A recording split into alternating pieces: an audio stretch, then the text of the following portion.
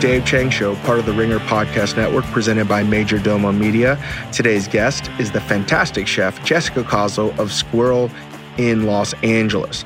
We recorded this recently, I think last week, after I did a podcast with chefs Chad Robertson of Tartine and Chris Bianco of Bianco Pizzeria and a few other restaurants in Arizona. And they teamed up to open up Tartine Manufactory down in the Row, which is downtown Los Angeles. And it's a small world, right? And you might hear Jess drop the name of Chad and Chris Bianco. And it's only because we recorded this right after Chad and Chris. And we'll get to their podcast down the road. It's maybe a little bit weird if you're a regular listener because we've been recording and releasing podcasts that we've done, 2, oftentimes 3 months ago because we've been banking a lot of these in anticipation for the birth of our first child. So this is a fresh off the press podcast with Jessica Koslow. And I wanted to do that because I thought it might be a nice bookend to the last week podcast that we did with Lolis Eli, the great food writer, journalist, now screenwriter, and one of my favorite conversations I've had all year, and where we talked about judgment in food and acceptance and change in just how we understand food in today's world with awards and such. One of the conversations that I wanted to have with Jessica was the fact that I feel like she's criminally underappreciated. And that's, I think, something a lot of people won't agree with because Squirrel's food and influence is widely imitated. It's one of the most popular restaurants in America in Los Angeles and has revolutionized how people eat breakfast and lunch and all-day dining. And the fact of the matter is Jessica has done it in a very difficult way, right? Like there's a lot of love. She buys the same ingredients at the very best restaurants. In fact, I think her relationships with farmers are as deep as they can get. And, she really cares about how food tastes. Again, that seems like an asinine statement for a chef to say, but at the end of the day, I think what makes her food taste better than most is she just cares more and her team cares more. And if you haven't gone or eaten at a restaurant, highly recommend it. And it's sort of an iconic institution over the past 8 years as it's made people happy. It's the food I feel like everyone that I meet or visits Los Angeles, it's on their stop. It's a place that they have to eat at for good reason. And Jessica, I feel like, should be winning Best Chef America, and Squirrel should be up there for most outstanding restaurant because I think it really challenges the assumption of what a great restaurant is. And all praise to her and her team for doing that because, things can become antiquated, in my opinion. And I think a restaurant like Squirrel should get all the praise and more. If you just look at the landscape of how what they've done has been widely imitated in America today, those are the restaurants that should be praised more. And yes, it's busy and people love it. But you know what? When you listen to this podcast, I think you'll hear just how hard it can still be in this restaurant industry, particularly for someone as accomplished and talented as Jessica Koslow. And I was really honored to have her on this podcast. So I've talked way too much. I'll let you guys listen in. I'll shut up now. Here's my podcast with Jessica Koslow, chef of Squirrel.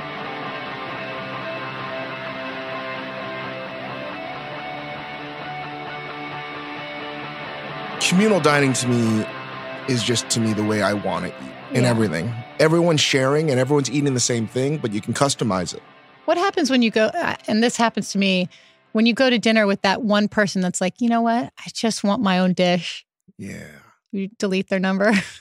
Well, no, that's the first and only time I'll go out to dinner with them. Yeah. Because it tells you so much about someone. It really does. Unless they have some kind of cold or sickness or allergy. Yeah. But if someone doesn't want to share or talk about the food in a way that we can all engage in, no, they're out. Yeah. Delete. Beware. So I have the great chef, Jessica Koslow, in the house. Oh my gosh. Very happy to be here. Usually we get to chat quite often. We do. But without a microphone and this. No. I knew I wanted to get you on, but my time is so fucking nuts right now in terms of when I can be in LA, get guests, because I did not plan on the child happening this year. My whole plan got thrown What do you mean? out. What was your plan? Spend time in LA. Okay. Yeah, that was a plan that you did have. And I was in LA last year. Now it's like part-time after the baby's born, back out here. Okay. What I didn't anticipate, and I'm learning, was Grace was like, I don't want to move while pregnant. Yeah. I'm so dumb. Yeah. I'm learning. Yeah. I'm such a slow learner. You know what? I mean, it makes perfect sense. Everything that makes her feel comfortable is there. Yeah. So keep her comfortable and happy, and then we'll embrace her when she's ready. But It is true. Like, I got to see you a lot more last year. And then now it's like hey, I'm in town tonight. What are you doing? So it's been nuts. And I wanted to obviously hang out more, particularly with your husband, who I love so much. I know. He's such a great guy. He's the best. I know. No offense. I just want to hang out with him all the time. That's fine. That's fine. But I'm a good sharer at dinner. So don't forget that. You are a good sharer. But he's... I think in our industry, we can be around food people all day long, and it can be a little exhausting. And it's really nice. My husband is a deputy district attorney here in Los Angeles, and he pretty much focuses on murders and a lot of unsolved cold cases, but was in politics for many years. And so it's always a joy to have him be a part of the conversation. He's doing something actually important. I know. And we think about it. And I always think about that when I come home and I'm like, okay, this person didn't show up today and this is his final warning. And he's like, well, I'm giving this family the justice that they deserved. And I'm like, okay, you win. Always. Always. And he loves ordering Domino's when you're away. That's my favorite part about him. I was gone a lot of January, and every time I come home, I just immediately go to the trash can and lift up the lid, and there's a Domino's box in there. There's no shame in it. It's part of like the dance that we do now. But I think that literally was the thing that brought you two together was your mutual love of Domino's. It's true. It's true. But, I want to get you on. You have unexpectedly changed, I think, dining in a way that is really very everything I see squirrel. Yeah. I mean, how do you feel about that? And that is a hyperbolic statement, but a very true statement. You have had a tremendous impact on how people eat the past 10 years. I won't deny it. I think what I'm seeing is a lot more quick service environments opening because Squirrel has managed to be successful just in quick service, just in the model itself, like not talking about the food. That'll be an interesting thing to see how it sticks, because there is some frustration with the idea that you have to wait in line, you get a ticket, you sit down, your food's brought to you. The kind of old service model of being asked your order by table is being minimized now. But dining is changing, like I think about Major Domo here, and it really, part of the joy of it is it's an event. You go there as a group, you share the dishes, like there's some tableside action that happens, and dining requires that to be successful as a by the table service model. So just from a service standpoint, I see how Squirrel's success has kind of changed how people are eating.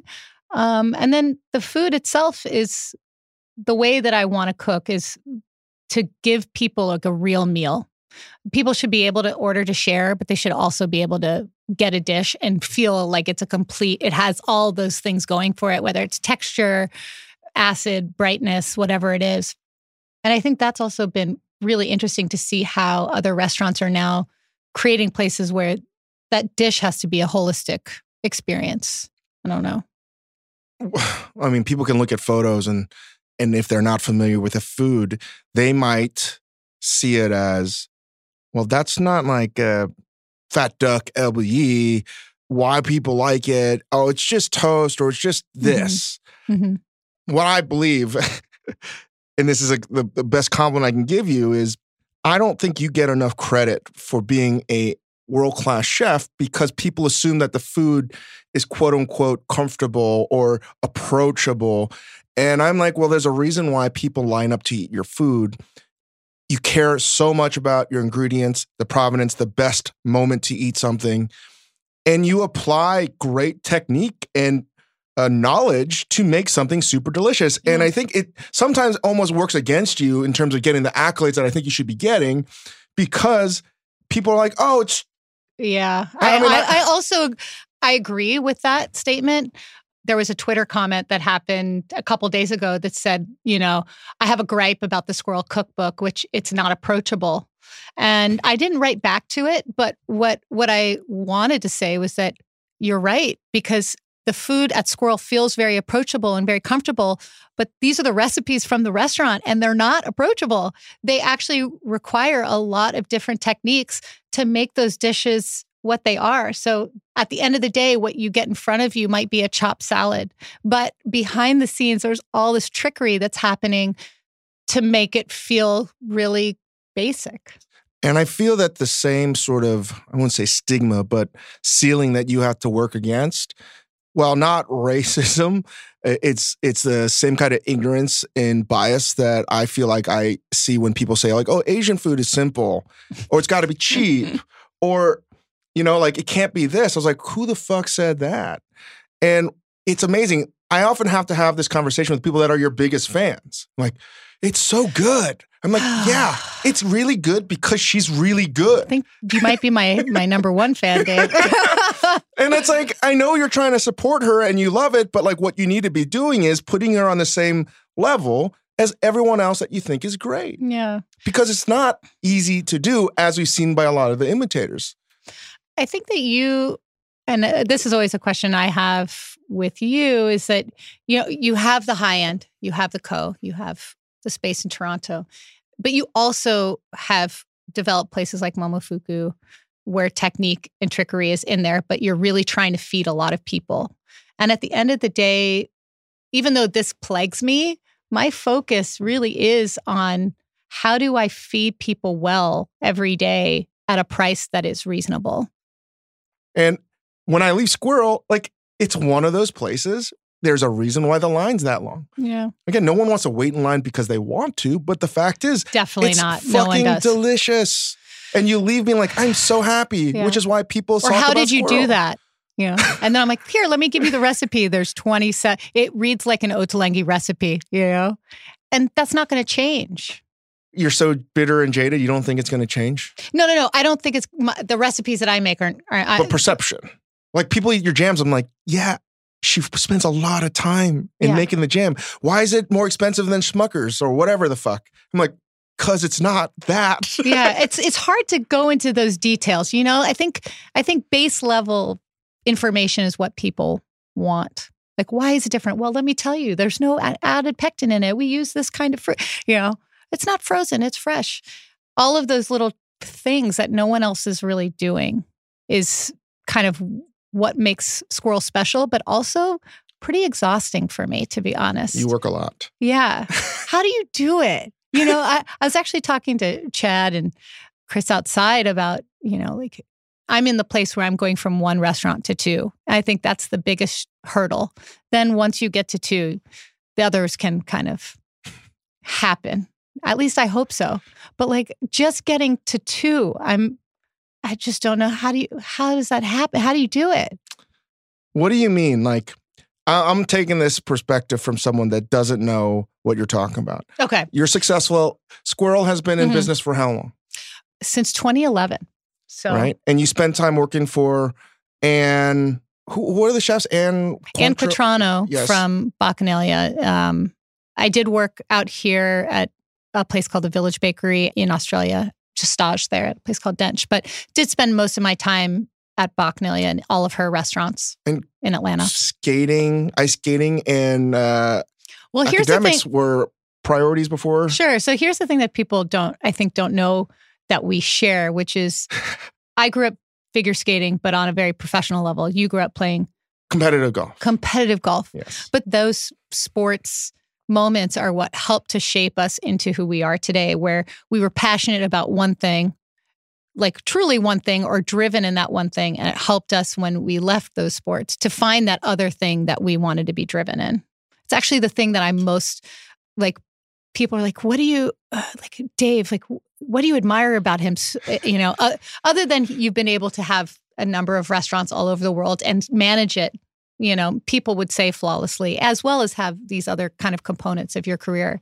I would say that the thing that I'm jealous of is that you went to Korea as a commentator for the Winter Olympics. Oh my God. Which is, And you got to hang out with the Shibutanis. That was always been my dream as a little girl. Is ice dancing. As not ice dancing, but just be in the Olympics for figure skating. I know, I'm so sorry. And there sorry. you are, just hanging out with the Shibutanis. Yeah, I don't know. The little girl in me. I'm sorry. Wanted to roll into your suitcase. Yeah, I don't know how this happened, and I have nothing to ever complain about. It was a year ago today. This was probably one of the most fun moments I've ever had. Yeah. But I would have loved that you have gone there. But, I could have been the person in your ear telling you Nathan Chen, he just fell on that triple Lutz.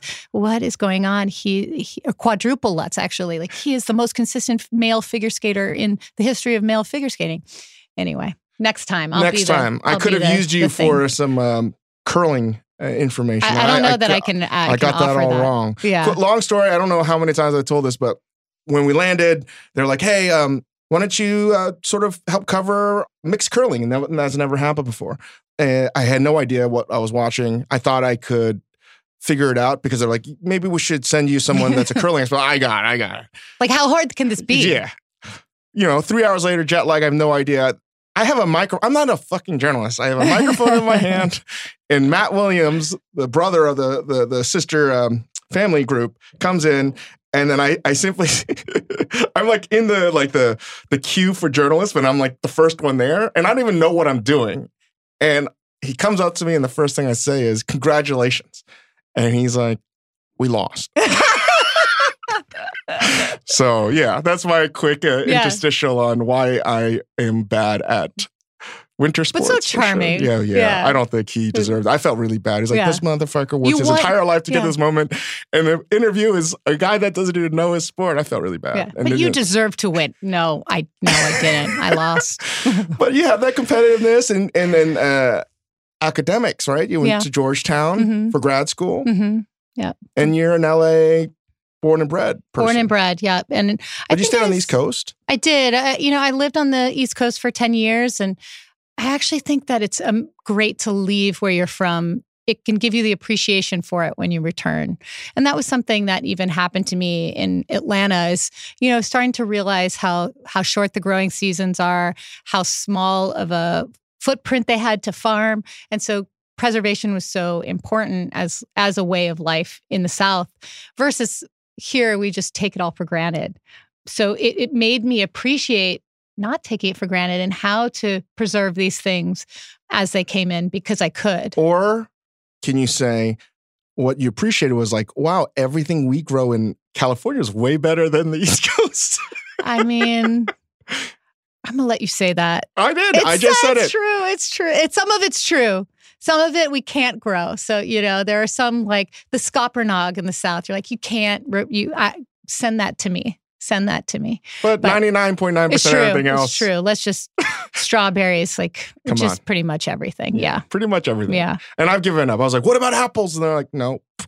Yeah. Have you tried one of those? Tomatoes? No. Yeah. But you haven't had the one on the Hamptons? No, not as good. I know. I mean, there's some good stuff out there too. I know. I'm not throwing shade. I'm just simply saying yeah. I know. And then you go to the market and you feel like you're in the Sound of Music and you just want to spin with your skirt on. Maybe that's me. You're one of the few restaurants that genuinely utilizes the market. Yeah. And farmers. We rent a U-Haul twice a week. We go to the market, pick up all of our produce, have those relationships still with the farmer. They're doing so much for us and we're there to provide for the customer. It's also really important to have that relationship with the farmer. I'm going a very long-winded roundabout way of getting to your question about first restaurant to second restaurant. But why did you settle on Squirrel in the location you're in right now? I found it on Craigslist.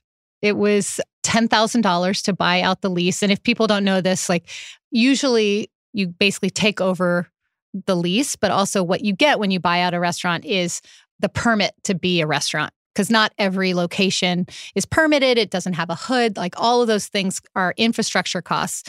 It was, I don't know. It had an A on the sign and 2 cockroaches on it. So it wasn't in the best of shape. And it took a little while to convert it into what it was, but it was so low risk. It was $2,000 a month. And I remember taking a friend there and just looking in and being like, am I making the biggest mistake? Because at the time I was just doing jam. And I looked around and I was like, look, it's 7 minutes from my house. I'm not really needing people to come in the door. I'm just using this place to like make jam. So it doesn't matter that it's off the beaten path. And it was the best decision I ever made because it was really on the cusp, on the butt crack of Silver Lake, right at the cusp of where everyone lives. And so it became that community. When I opened the cafe a year later, it became the community restaurant that the community was looking for. And you were serving something they didn't know they needed to have. Totally. Living in New York and living in Australia, that daytime culture, that place to go, the daytime cheers is a really big part of life. And especially in Australia where the ingredients are so vibrant and fresh, I was surprised by... The whole fucking Australian breakfast culture doesn't make any sense why they take it so seriously. Well, it's so un-Australian. But let me ask you this. Because the ingredients are so expensive, I mean, the ingredients are expensive. Like lunch is a more reasonable option to like go out than at dinner. That's what I found. I remember going and making like a meal of tacos with black beans and rice for some friends. And I was like, I just spent $60 on black beans because so much of it is imported. Yeah. So that was my take on it, was that, okay. It never like confounded you as to why it's so good? Like, it's such a weird thing. So good? I don't fucking know. I spent a lot of time in Australia. Just thinking about this? Thinking about Australia as a whole. It's a confounding, I love it, obviously, love it. But breakfast cultures, they're fucking dead serious about it. And they're also dead serious about their sports. And coffee. Coffee and drinking alcohol. It's true. And if they took everything else in life as seriously as those 4 things, it would be the global superpower by far and away. Like, we'd all be bowing down to Australian dominance. And I don't understand why they don't take everything else as seriously. Because they're fucking militant as fuck about breakfast. I know. I haven't even thought about it that way. Just like channel that energy into world peace or something. But instead, it's like the best porridge you've ever had. I mean, it's really good. And that's the thing is like, I always think that we're doing something unique and special and it's delicious. And then I go there and I'm always like, oh, I can always be doing better. But it's not Aussie breakfast. It's LA breakfast. But an LA breakfast. And an LA lunch. I mean, no bullshit. You created a whole new genre that didn't exist. Right? Like, I can get chicken porridge in the morning. I know. I know Dixler of Vita wrote a story about like how kanji's cool, and it is, and it's been around for a long time, but like you've been serving it a long time. Yeah. And it's a delicious one. And I told you, like, I don't understand why it's so good. It's that Ottolenghi special. It's that 27 ingredients, that's why. 27 ingredients go into chicken gruel. Yeah. Yeah. Should I change the name to Chicken Gruel now? And like both you and Hugh Atchison, I've told you this, but Hugh's like, Jessica, you're getting people to eat chicken soup for breakfast. And I'm like, this is true. Like we're doing it. And I think what is normal for breakfast doesn't have to be normal anymore. And at the same time, people don't really start to come into the restaurant until 9, So breakfast, I still think is that like, oh, I have a piece of toast slathered with nut butter and I'm out the door or something, or Soylent, whatever it is. But one time Jess was at my apartment in New York and she saw a whole wall of Soylent that. Do you still? No, it was just like, it was a period where it was a phase because I was like, I have no time. I'm never at home. Maybe I should eat something. So I'm not hungry. And that was it. And I have never really eaten it since because it does not taste good at all. Now are you in the celery cleanse phase? Celery cleanse phase. And I have crystals everywhere. I'm so LA. You're so LA. So I don't know. It's interesting because I think that the food that we're serving at breakfast is also really wonderful at lunch and really fits more lunch than breakfast. But your normal eggs and bacon breakfasty stuff is fucking awesome too.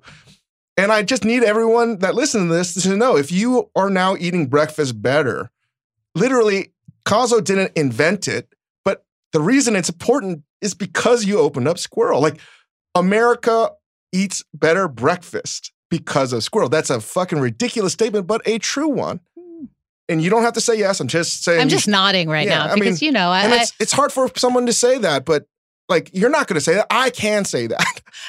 We've had IHOP employees come into Squirrel just to try some of the dishes. And then all of a sudden, a stuffed French toast ended up on the menu at IHOP. It's interesting to see. Fuck you, IHOP. What? Fuck you, IHOP. I know. Well, they're making burgers now. So are they? Fuck off. IHOB, right? IHOB. But at the same time, we're doing like the Rudy Tooty Fresh and Fruit. We've got like the 2 eggs and the bacon and we've done the basics menu because I think that's what people want. But it's really good basics. It's really good bacon. Yeah. It's really good sausage. Really great eggs. I mean, how different than that is some Italian chef being like, I got the best tomatoes and the best mozzarella. But for whatever reason, that gets romanticized as something that's beautiful and wins awards. And what you're doing has had greater impact. It's maybe that's the award. And I think that's what kind of keeps me pushing. Like, I could sing sorrel pesto for the rest of my life, but I can't keep looking back at that. Like, I now need to see what else we're going to develop. And I think what's really interesting is that Squirrel's basics menu, has changed in the past 6 months. Maybe 20% of the menu has shifted. No one really talks about it. It just becomes a new normal. But it's something that I strive for, is to keep pushing. How come people aren't talking about these stories? Writers are always looking for stories, and maybe Squirrel has been talked about too much, So they're now trying to figure out what's next. They're looking at the thing that is the lowest hanging fruit. There's a lot more fruit that needs to be plucked on the squirrel tree and put into a jam. Like, I need it all. So anyway, are we back to back to why I think the second restaurant is so fucking hard? Yes. Is, again, roundabout way to get here. We could talk another week about all the trials and tribulations about you finding something to say and owning something that should never have happened. Success makes restaurant 2 hard. I don't think it's just restaurants. I think that there is second album correlation to the sophomore slump, because how are you supposed to top something you were never supposed to be good at to begin with? And it's just getting over that thing. And the other more practical level is the fact that you've been really good at operating something you've become an expert in operating. Unless you open the exact same thing, like, you're basically doing a whole different business. So basically, and especially I've learned from my own experience, if you've taken the things that made you successful in restaurant 1, you better be really prepared to understand that those are not going to work on restaurant 2. And how are you going to have the time to reflect now to know what works, what doesn't? Because you're making me nervous right now, by the way. I have that effect. You got to now have time to operate restaurant 1.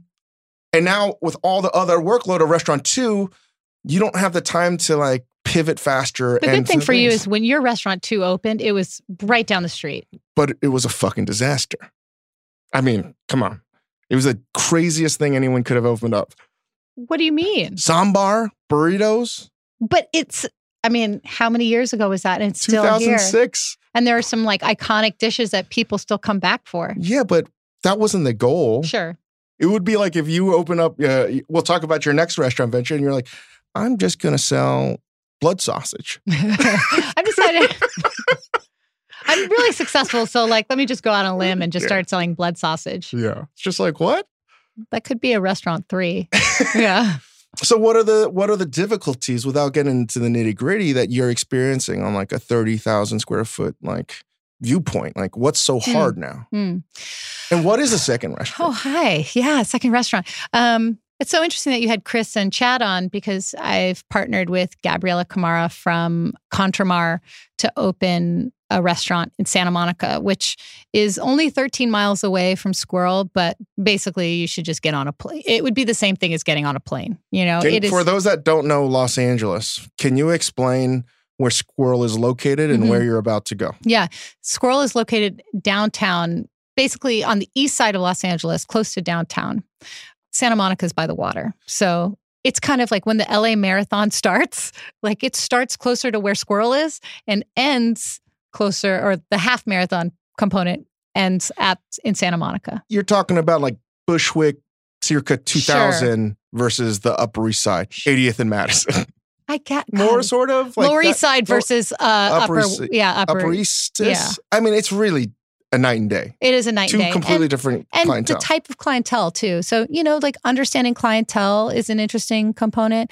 Staffing. I think the biggest thing that happens for chefs, and you'd probably agree, is that the majority of your time is two things. One is being taken up by HR, just dealing with humanity and life and personal issues and being hopefully a good boss and a leader, and also giving ownership. You start this because you love cooking, and then you become more of a mentor to your team and giving them the ability to fly, So I think this year has really been a step back because I've been very much, I'm still on the line at Squirrel on Saturday and Sunday, really taking this year to give ownership to people that deserve it and to step back so that I have the space to open the new spot. And that has been the most eye-opening thing for me, is to be like, hey, I can't control everything anymore. And I have to give ownership to people. How terrifying of a feeling and realization is that? I know you've known that, but when you actually have to go through it, it's a completely different realization. It's actually kind of like liberating, It's actually liberating to say like, and maybe it's more scary for them because they don't have the trust fall of me just there being like, okay, I'm going to pick up the pieces. But hopefully I've taught people enough to be able to like feel good about being in control. And that's what I've seen is like some serious ownership that maybe I've stunted, So what do you mean by stunted? Well, I think just by being there to kind of step in has somewhat, maybe the CDC didn't think they had the ownership to like develop their team out or to develop an idea, and just to say, look, I want you to have the idea and the framework and execute it and let me taste it when you're ready. And then we can talk about it, versus like me being a part of it from the start. I completely empathize. And I always wonder if someone that doesn't know the industry or been in the situation, I always find that they have a hard time believing that it could be so hard, right? Like stepping away, because the reason you're successful is because you care so much. Yeah. And I don't know, I'd love the side note is, if it's a better way to understand it, this is how I use it, is it's like being a parent. You care so much about your child and then they go off to college, but if you've made every decision for them, sometimes they don't know how to do anything. Maybe they're going to break their arm. Like you couldn't have stopped them from tripping, or like they want to skateboard. You can't be there every time. Yeah. So the only thing I wanted, I can, as advice, because you're fucking way smarter on so many things, but where I am still trying to get better at on the delegating part is, I thought delegating was just like, here you go. Oh, you want your own thing? You want some more responsibility? Here you go. And just like give it to them and no follow-up, no nothing. I was like, oh, sink or swim. And that doesn't really work. Yeah, I'm more of a follow-up kind of gal. So maybe I'll be... Just do everything opposite of what I've done. I don't know. I mean, Pete Rawls wrote that nice piece about how you've given people ownership. And I think that is... it was Pete, yeah? Yeah. And it's because I learned the hard way, though. I'm just trying to be a better manager, but like, come on, like all the shitty things that I've been able to like be as a manager, I've been, and I always think about it as a parental like aspect. Yeah. I've been a horrible parent. I'm trying my best to be a good parent. Because you're about to be a parent. And I'm about to be a parent. Yeah. But I've treated the restaurants like children all of my love. So, I've learned that maybe the best way to love something is to actually like let it go. So deep words from Dave Chang. I hope someone puts that on an inspirational like board above their bed. Yeah, I read that. That was like a Banksy quote. I've been watching a lot of Vanderpump Rules, and I don't know if you watch it, but I love Lisa Vanderpump because she is a hammer, and she said the funniest quote about like staff dating by a manager, which was, you're supposed to be on the staff, not on top of them. And I was like, I want that. I want that. Because it's true. True statement. Like the restaurants are like, all the people that are there, it's as if they're in Colombia, and they're in their dorm room. Like, what's going to happen when you bring your freshman class and they're all living in the dorm? Come on. It's going to happen at the restaurant too. Yeah. Not to go off side topic, but Lisa Vanderpump has really made an impression on my management skills recently. Well, I hated my dorm residents or whatever they are. The proctors or just any type of school that I've gone, there's been that, and I'm now that person. I'm the patrol officer. Oh, really? Yeah, I can't believe I'm in a position of responsibility. It's the most frightening thing for everyone. I think that is a thing. Here we are. But you're so much more sensible. Like, I always wonder how someone so sensible got into this stupid business. Because you don't know how nonsensible I actually am. I'll keep that for the husband. He can be the sensible guy, and I can be like all right, I'm just going to, do that. And then now we're in the place where, what else are we going to, this is what we do. Yeah. This is our world. I'm proud of it. Before we go on, let's take a quick break to hear from our sponsors. Today's episode of The Dave Chang Show is brought to you by ZipRecruiter. Hiring used to be hard. Multiple job sites, stacks of resumes, a confusing review process. But today, hiring can be easy, and you only have to go to one place to get it done. ZipRecruiter.com/Chang. ZipRecruiter sends you a job to over 100 of the web's leading job boards, but they don't stop there. With their powerful matching technology, ZipRecruiter scans thousands of resumes to find people with the right experience and invite them to apply to your job. As applications come in, ZipRecruiter analyzes each one and spotlights the top candidates so you never miss a great match. ZipRecruiter is so effective that 80% of employers who post on ZipRecruiter get a quality candidate through the site within the first day. And right now, my listeners can try ZipRecruiter for free at this exclusive web address, ZipRecruiter.com/Chang. That's ZipRecruiter.com/Chang, CHANG. ZipRecruiter.com/Chang. ZipRecruiter, the smartest way to hire. And now, back to the show. You have this brand that I feel like I've been trying to tell you, like, you should put it everywhere. So the thing that I should tell you is, do you know Sophie McNally? Yeah. So Sophie and I have teamed up to do Squirrel Away, which will be our grab and go concept. All you imitators, watch out. I know. Well, you know what? I think like All Bon Pan, like maybe Squirrel is trying to imitate that, Hey. Squirrel Away. But Squirrel Away is a thing that will be iterated out. And I don't know. I think 2019 will be like a pretty blossomy year for me. But this is the first day I've put makeup on and worn jeans in all of 2019. This is the year of sweatpants also. Oh, wow. So, in 2019, I am opening a restaurant called Raccoon. Chipmunk. Yeah. And serving rice cakes and century eggs. Are you serious? Oh, shit. I'm so gullible, man. So talk about the second restaurant. Okay. When's it opening up? Talk about your partnership. Pardon me. Second restaurant, Santa Monica, partnership with Gabby Camara from Contramar. Again, very famous, iconic restaurant in Mexico City. Yeah. And, I think the thing about Gabby and I is that, we met at MAD, the Rene Redzepi food symposium that happens in Copenhagen. We met in 2016. And it wasn't something that there was never a conversation about, let's open up a restaurant together. But I think we share a very similar idea about what food is and how it should be presented. And, we're really trying to do, again, like food that you want every day in a place that you want to be in.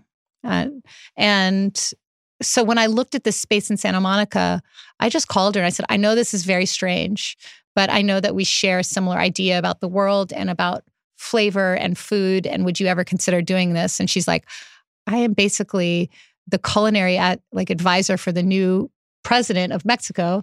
And my life is very full. And I was like, can you just look at this space? And so she came down and looked at it and was like, this is amazing. Let's do it.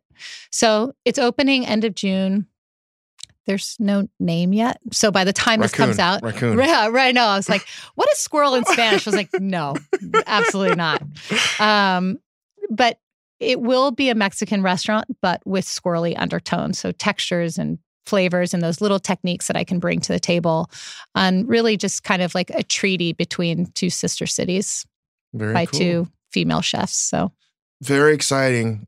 And do you have to do room service? No. Oh God! Thank God. No. You're so lucky. It's really like Le Coucou, where the lovely restaurant in New York City that's a part of the Howard Hotel, which is it's its own restaurant. It's a standalone restaurant in a Spanish colonial building from the 20s with a lot of history, and it is separate from the hotel itself. So it has its own story. The only reason I'm disparaging room service. Have you done it? Yeah, we did it when we were at the Chambers.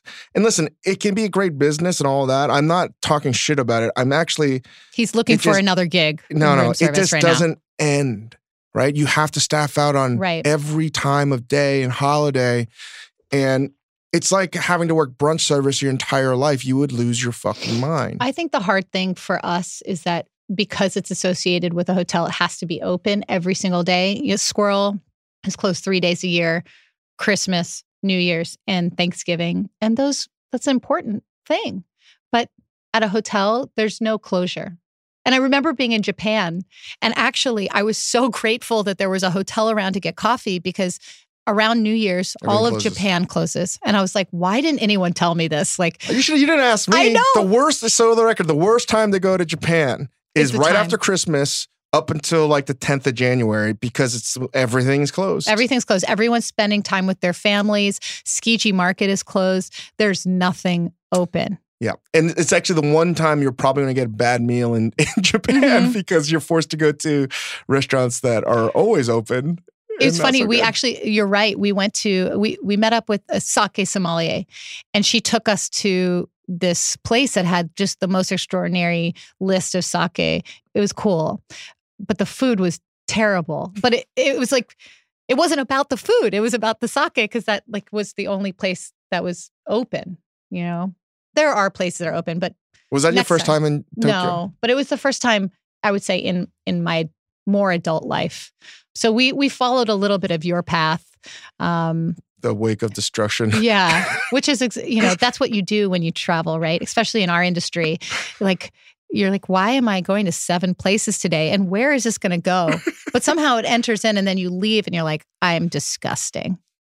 You would never think about that in Japan. You think everything's so healthy. You know what would crush in Japan? Squirrel Tokyo would fucking crush. I know. I mean, I think about it, but like, how do I do restaurant 2, Dave? Come on. After restaurant 3. After Squirrel Away becomes a thing. But I think, you've told me, like, Jess, this is something that's special. Can you iterate this in some way? Because that is like, would be a lifeline for you. And I think Squirrel Away is that opportunity. And I think about, for all the people out there, like, you're one of those people that is on my like tech speed dial when I have any sort of like, you know what, I'm dealing with a problem and I need some advice. Like, you are, even though maybe you don't want to be the beacon of that, but you do have that charm for me. And I think Squirrel Away is something I've thought about doing. And by hearing from you, like, hey, this could work, I'm taking it to the next level. It's also like, again, I want to be an advocate for people that are taking chances and doing something great and different. And it always bothers me when people don't get the recognition that they deserve.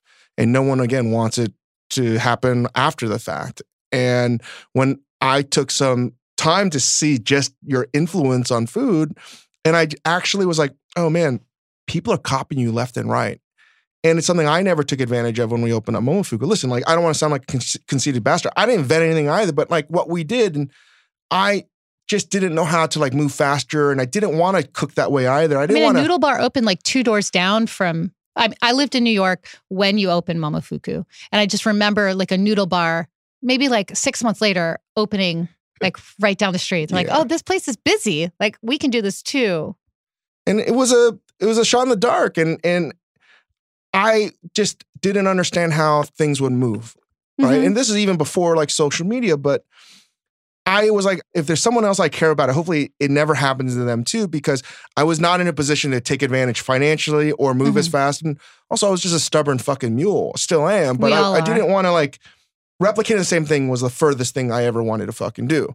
A little bit different now, but I want to find a way to do it on my own terms. And I saw that you were rapidly, your food was being rapidly copied. And I knew after the publication of the book, I was like, it's only going to happen more.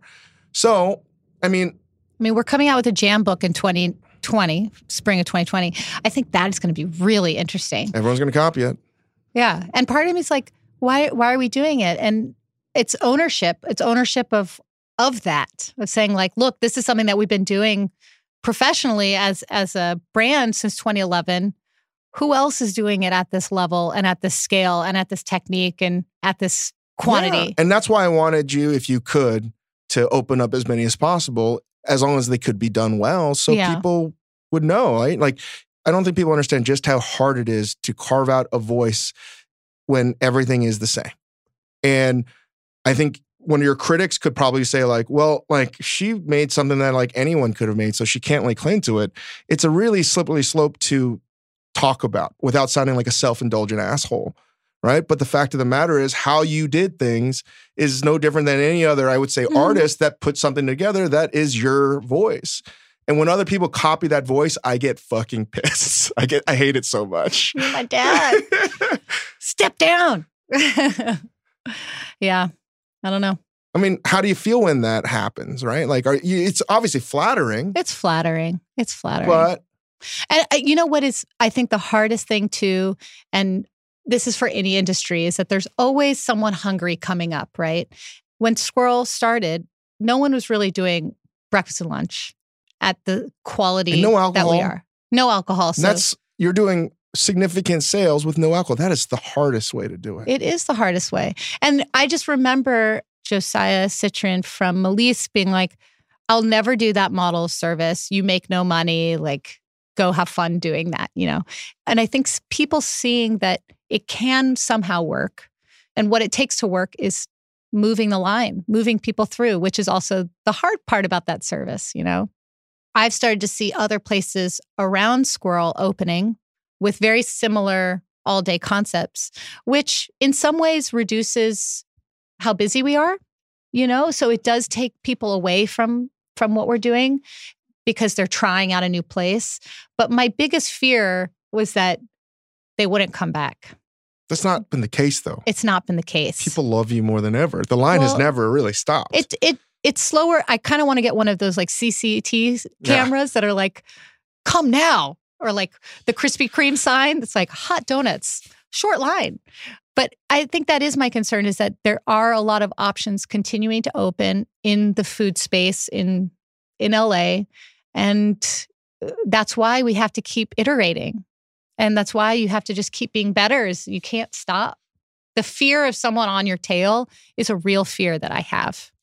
How do you expand Squirrel when so much of what you do is based on time and place and terroir, right? Like I would love, and I'm pretty sure like, and I know that you've thought about it, would love to have a Squirrel. I think all of Manhattan would love to have a Squirrel. I think Squirrel Away is something that could be. Is that how you do it? Yeah, because it wouldn't have the same level of terroir. It's really hard here because we preserve all the Meyer lemons. Like, how are you? We would preserve them here and then ship them, or and the problem is, if you're buying preserved lemons that are not made fresh, they taste like palm olive. They just taste like a soap. It's not the same flavor. So that's been the challenge of evolving Squirrel, is that everything is like, all of our jams are still made in-house. We're doing 35,000 jars a year in copper jam pans that make 25 to 30 jars a time. That's 10,000 pots of jam we make a year by hand. Something has to give at some point. But for now, I don't know. It's like, this is what I've made for myself, is like ticking time bomb. I know the feel like. Yeah. This is how we really talk. Like, no, really. Behind the scene, it's just like, we're so dumb. Yeah. But at least I put pants on today. Hey, that's it's a plus. One leg at a time. I know. I'm going to finish on this because I wanted to, like, I don't want to just show that, like, I'm just a great defender of and champion of what you've done. I also want to, like, admit my own stupidity. Like, Squirrel's been around for, what, say 8 years? 2011. And I only ate there, 3 years ago. And partly is because, like, it was, oh, you got to check out Squirrel. I'm like, fucking shut up. I don't want to go there. I don't want to go there. And, like, you look at the menu, I'm guilty. I'm like, toast. It was toast. And I call it, quote, white people food. Yeah, white people food. Because it is. I know. It is. Let's be honest. Well, I tried a hot sauce today. I was like, this is white person spicy. And I'm not saying it derogatory or even race. It is just what it is. It's a whole genre. And Anyway, I didn't know how to describe it. I just was like, no, I have to go to K-Town. There's other things I want to eat. And then I finally went, and you were there, and I ate the chicken porridge, I had the eggs, you gave us all this other shit, and I was like, fuck, this is one of the best meals I've had maybe in ages. Yeah. And I was like, I am so dumb. Because like, I was disparaging your food, not intentionally, but I was thinking that, oh, there's a ceiling on how great this food could be. And I didn't see that there was all this love, care, and technique because you're making it all from scratch. And then tension was the most pure thing. And you're just trying to feed people. And I was like, this is the restaurant that like we need more of. I think that's why you also love Spoon by H, this other restaurant. Oh, I love it so much. You know, and I think to get this message across to people is actually really important that the restaurants that chefs care about, that we love, a lot of times it's about like there's a heartbeat in the restaurant. There's real like love and passion and like dedication to the craft. And like love can take you so much, but you know when you go into a restaurant and it's like they're phoning it in or they're just not there anymore. And it's hard to convey that message to people sometimes that don't know. But I'm glad the hype is real. There is a lot of hype that surrounds Squirrel. And I know that I've had to learn that I can't please everyone and that I will not live up to the expectations of everyone that comes in. But I believe in what we're doing and the food that we're putting out. And I'm proud of the team that is there doing it. And it's progressive. It really is progressive. And I'm excited. If I'm excited to eat that food every day. And that was a question you asked, do you eat your food every day? I'm like, fuck yeah, I eat this food every day. Because it's delicious. And it's what I want to eat, you know? So I think a big message is like hearing about places where there's like a real heartbeat behind the scene that like loves it and wants to be there and wants to keep it moving. Like Ori from Bestia, that restaurant and Bavel, fuck, it's so good. And you just know he's there.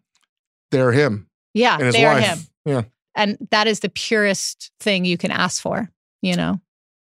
I want to end it on a positive note, but this isn't, I don't know if it's going to be super positive, but you know, that's just how we roll here.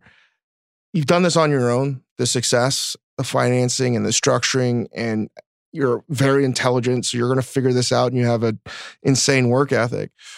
But there's a lot of people that may not understand how you got there. And they probably look at you and like, I want to be like her, but I don't want to do Squirrel, but how do I do it? And the one thing, obviously, with all the shit that's happened in our industry in 2018, 2019, and so on, it's like, it's caused me to take a different approach as to, wait, like, why are there more opportunities for men? And so on and so forth. For you? Yeah, me and like my peers that are dudes. Mm-hmm. How much of a frustration is it for you to not get all the opportunities, not even the accolades, the opportunities? And I'm glad that you have them, but like, listen, for someone to have the influence that you've had, you should have more at your disposal. I have to hustle for them, to be honest. Like I was supposed to have another restaurant open last year, and for reasons it did not happen.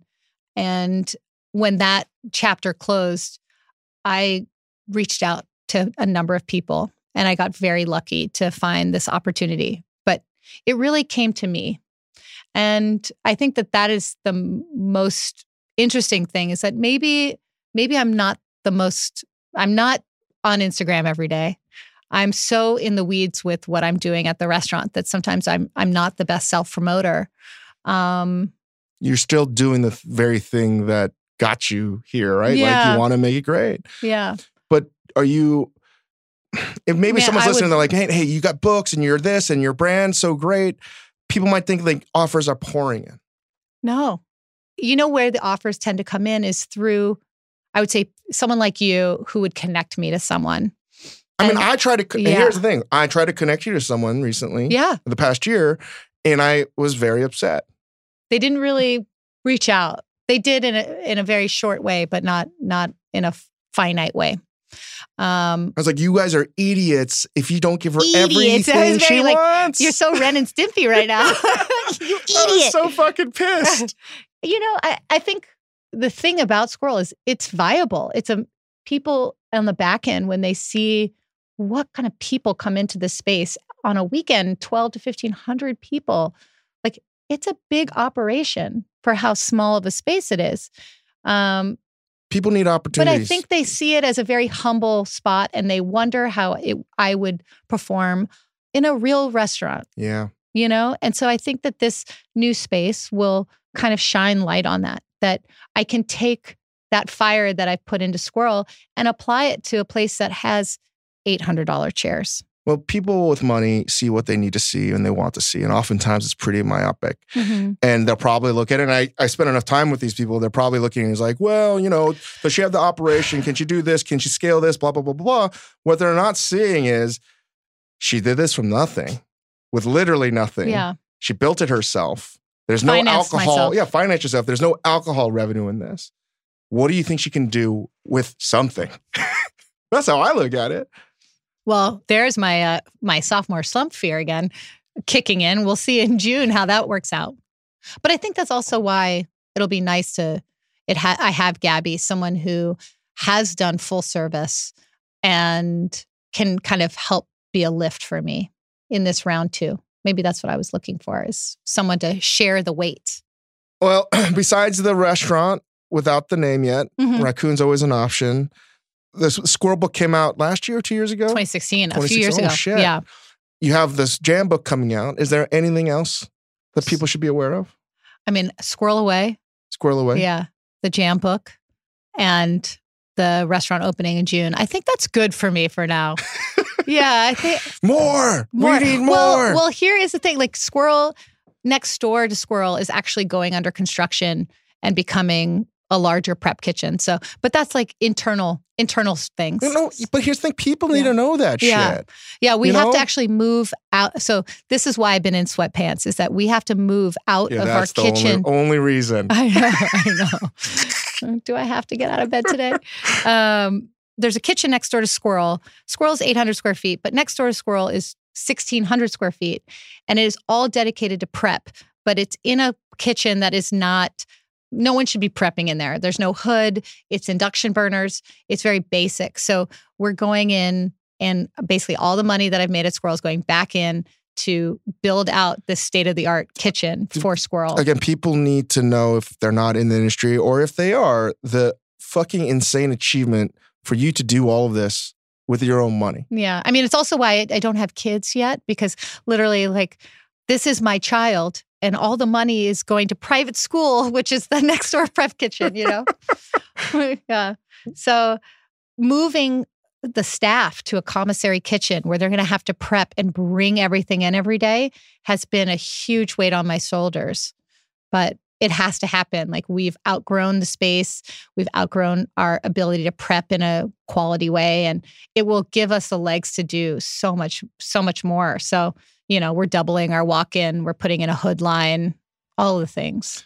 Very, very exciting stuff. Yeah, it's good. It's good. Anyone want us to come see the state-of-the-art kitchen once it's done, just email us. Done and done. Yeah. I will get you out of here because I got to get moving myself. But thank you, Koslow, for joining us. Hey, thank you. Thanks for having me. You got it.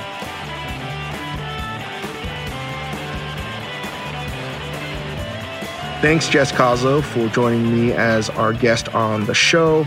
Please check out her restaurant Squirrel, her new restaurant she's opening up in Santa Monica with Gabrielle, and her new takeaway spot, Squirrel Away. I'm not sure when and where, but when it does open up, buy as much as possible. As you've heard, Jess is real special, and she's one of the great chefs America has. And I feel like people need to be copying her philosophy and her sort of spirit, not her food.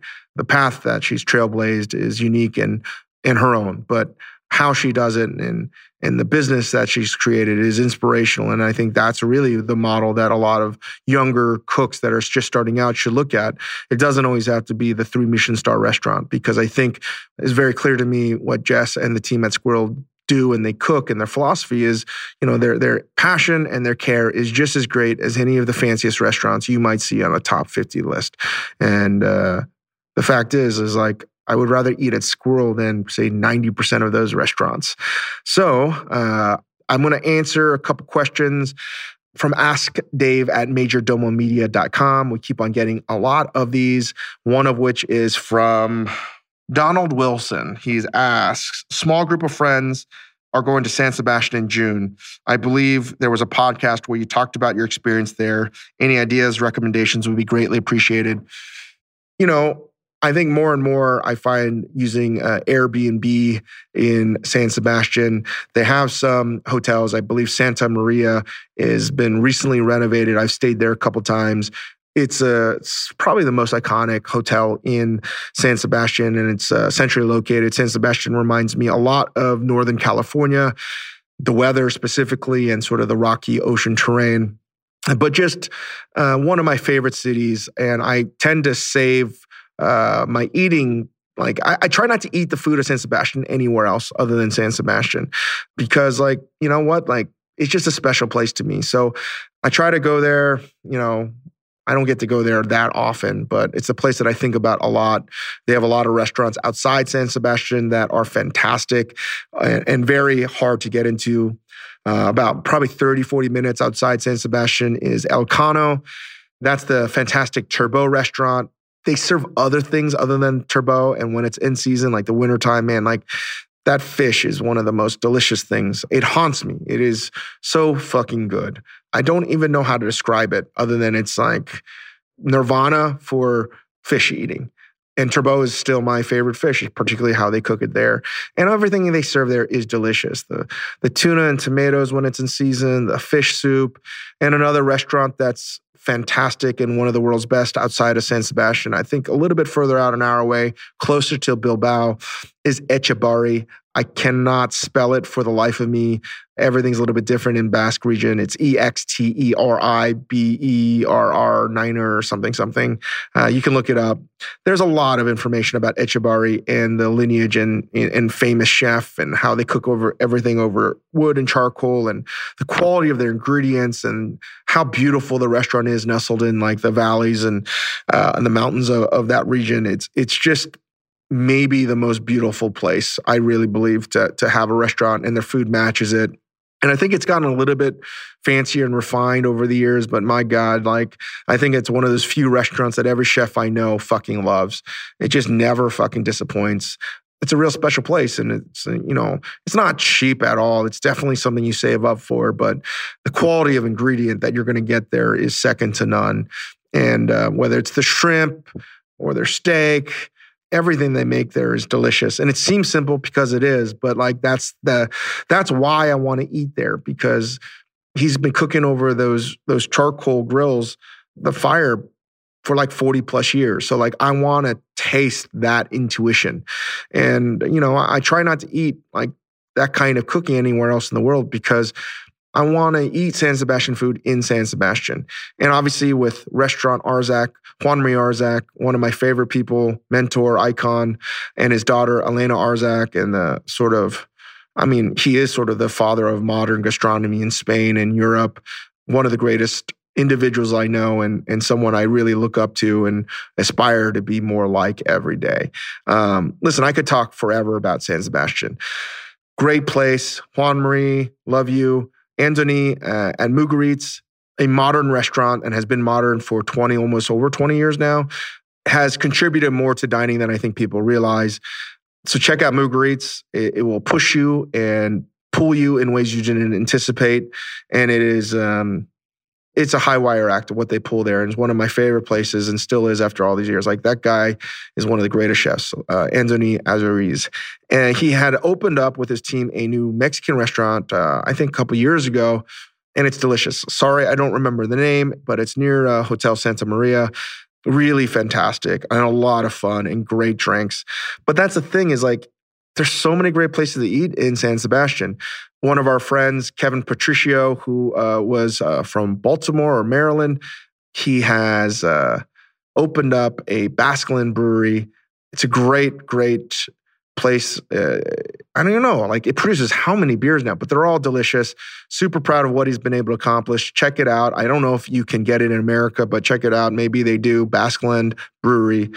Kevin is one of my favorite people in the world, but plus like whenever I'm there, he is so hospitable. So shout out to Kevin. And I guess what this question is from Donald, if I get back to it, was about pinchos too, right? I'm not a world expert on pinchos. There are a lot of different places. I know that Eater has a pretty good guide about where to get pinchos. It's a little bit dated, I think, but I still like Gambara. It is very crowded, which is why I don't care about like talking about it, because like it's well known and tourists go there already, but like in locals, everyone says don't go downstairs to eat at Gambara. But I think downstairs is just as great and different than upstairs, because you can get the chuleta steak, you can get the grilled turbot, and the fish soup there is delicious as well. But upstairs is a different dining experience. It's all pinchos, it's all standing, and that hongo, the porcinis and the egg yolk is just one of the more iconic, delicious dishes that you can't really recreate anywhere. I don't know why. I've tried copying it. It just doesn't taste the fucking same. So I hope I answered your question about San Sebastian. So that's it for this week. Plan a trip to San Sebastian. Big shout out to Jessica Koslow. If you have any other questions, keep on sending them in to askdave@majordomomedia.com. Stay tuned for next week. Thank you again for the support.